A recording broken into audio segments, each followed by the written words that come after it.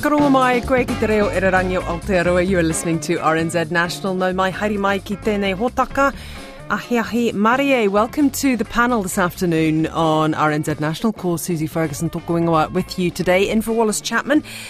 And today, thousands are taking to the streets around the Motu in the school strike for climate. One of the protesters will tell us what it is that they're wanting. Also, the state of emergency lifted in some areas of the country, while others are still seeking answers. What do you do when you're in limbo with no home, but also with no insurance payout?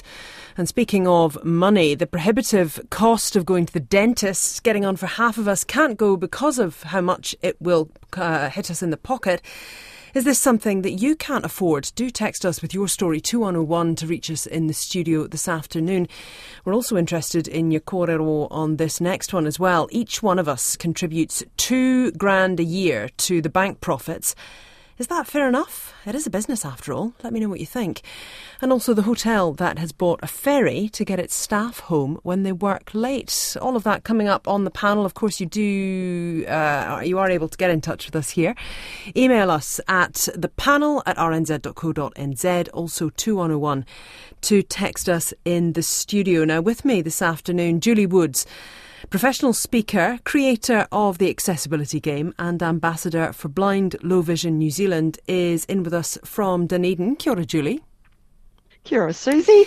Kia ora, New Zealand. Indeed. Nice to have you with us. Now also we have on the line Raj Chakraborti, a novelist, short story writer, and I understand soon to be children's author based in Wellington. Kia ora, Raj. Kia ora, Susie. Kia ora, Julie. Wonderful to be here. Kia ora, Raj.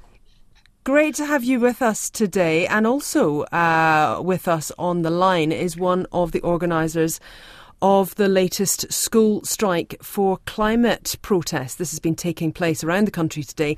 Thousands on the streets this afternoon for this latest protest.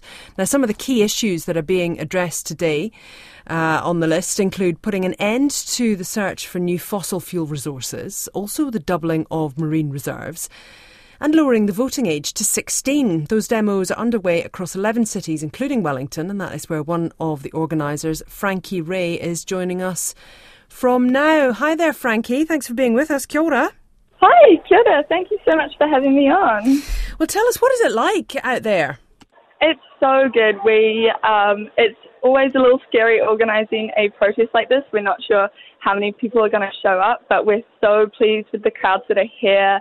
Everyone is just so positive and happy. Obviously, we're asking the government to take action, but within the crowd, we're all just so happy to be here, supporting each other in this fight. Any idea of the numbers, or is it too early to tell? I'm not completely sure. Our rough estimate is like 1,000 to 2,000 maybe, but I'm not so great with gauging how many people we have. Yeah, it's pretty hard to tell, isn't it, when you're looking at a great big sea of people trying to work out how many people are actually there. Now, tell me about some of the demands. Take us through what it is that you're protesting for today. Yeah, so we have 5 main demands today. So our first one is lowering the voting age to 16. So many of our organisers are unable to vote in this coming election. So many of our participants in the strike are unable to vote, and we just don't really see a reason why that should be the case. We also have an end to new fossil fuel mining and exploration. We want a e-bike rebate for low-income households. We want a marine 30% protection by 2025, and we want the government to be supporting regenerative farming. So quite a list of demands there that the protesters are asking for. If we could talk about the voting age, why is the lowering it to 16 such a key part of all of this? Yeah, well, we've seen so much movement around this kind of movement with the Supreme Court kind of ruling in the voting in favour of the voting age being lowered. So we feel this is really topical, and because, like I said, so many of our organisers are under the age of 18, they're unable to vote, and these are really the voices that are most affected by climate change. These are the voices that we need to be hearing right now. Now, some of the other things that you're asking for here as well, so e-bike rebates, what is that effectively, like people being given money towards buying an e-bike as a form of transport, obviously, that would then, take a car off the road, perhaps? Yeah, we noticed that so much of travel in New Zealand is done via car, and a lot of that travel is not too far a distance and could quite easily be undertaken by an e-bike, and we really want it to be accessible for the public to have e-bikes and so that they can then be reducing their own emissions. What about the situation with the new fossil fuel resources, the immediate end to seeking that? In a transition phase, which kind of inevitably we are in at the moment, is it not realistic that we're going to have to keep using fossil fuels for some time? And so as that transition takes place, we may need to access more of it. Well, we feel that it's not the case. So much of New Zealand's electricity is already coming from renewable sources, and we feel that the effect that new fossil fuel mining is having on the environment far outweighs the effects that it might have right now if we stop. Now, some schools were saying that students would be able to go to this protest, but it would be registered, within the school records as being an unjustified absence. Is that fair enough? I know personally my own school is giving us a justified absence, which I'm so pleased about. And I think it's so important that the students are out here because this is how we are learning about the world. This is how we are learning about how to share our voice. And because we are unable to vote, this is the only way we can do it at the moment. Frankie, stay with us at the moment. I'm just going to bring in our panellists. Julie, if I can come to you first. What do you make of all of this? Is this something that should be listened to? Absolutely. Congratulations, Frankie, on taking non-violent action and raising awareness of such an important issue. I particularly agree with lowering the voting age to 16. I think the earlier that you can create the habit of voting, the better. And if you're old enough to have sex, then I think you're old enough to vote. Raj, what do you think about the Make It 16 campaign? Equally, if I wasn't here today, I'd be accompanying our daughter to the protests, who's 11, because I know she believes in each of the key demands, and I hope they talked about it today in class. Yes, certainly I think it is something that a lot of schools are going to be touching on today, even if students aren't actually going out on the streets. Frankie, if I can come back to you. The recent extreme weather that we have been experiencing between cyclones and floods must be looming pretty large over this protest. Is this something that's being talked about today? We want to focus on how we can prevent these things from happening in the future, and that's really the focus of today. I do feel that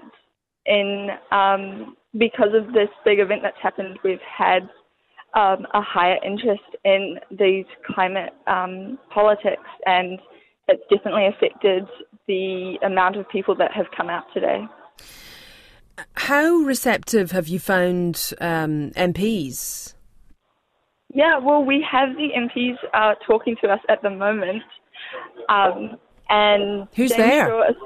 Shaw we have James Shaw, who was walking with us, and then we have representatives from each of the other parties as well, which they'll be talking through how they will hear our concerns and put them into action.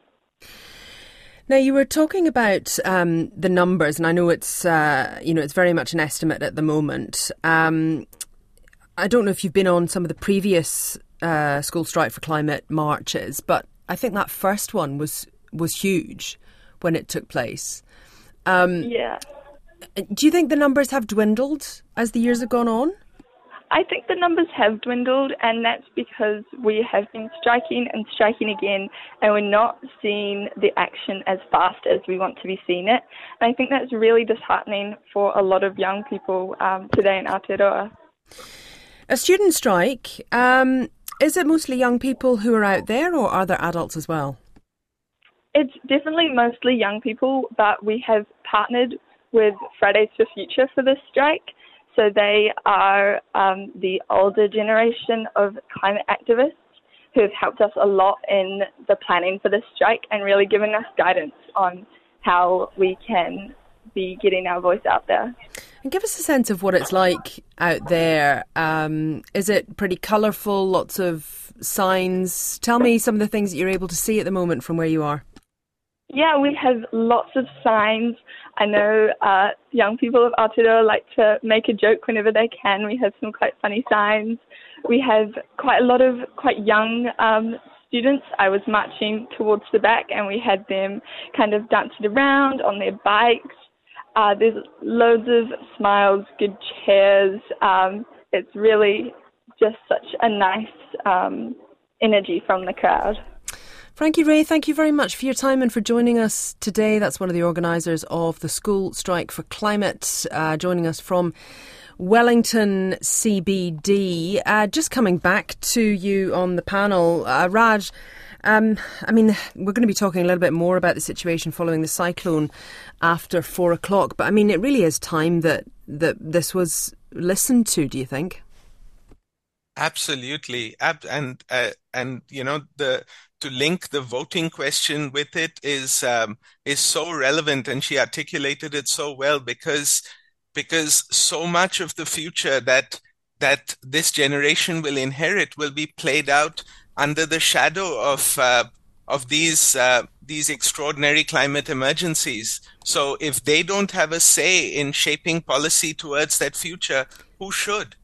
And just while I'm talking to you, Raj, I've been thinking, what is it that you've been thinking about recently? Oh, well, it is kind of tangentially relevant because, as I kind of mentioned, our daughter turned 11 recently, and as she becomes more independent in so many ways, I've been watching her and thinking to myself that I hope I'm doing okay in making the adjustments necessary to continue to be a useful and present parent in the ways in which she needs me now. You know, to recognize what those adjustments might be and how the new ways would differ from the ways she needed us during her first decade. So lately I find myself thinking about that a lot when I'm around her and even when I'm away. Just when you figure out what you're doing, it all changes, doesn't it? It does, exactly. And that's been the pattern from the beginning. Now, Julie, you've been thinking about the census. I have, Susie. As a blind person, I've been thinking and worrying about how I was going to complete the 2023 census. So I phoned Blind Low Vision NZ and they gave me the census helpline number, which is 0800 236 787. I rang them and asked how I might be able to independently complete the census.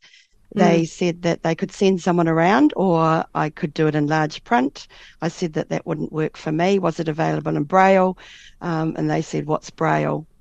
What? I said it's the raised. So it's not available in Braille? Well, no. The end of the story is, Susie, that they went away and found out, and actually, for the first time in 2023, the census is available in Braille. Great and news. Also electronically, and so very thanks. Statistics NZ. Yeah, good to know. You're with the panel, Julie Woods and Raj Chakraborti with us.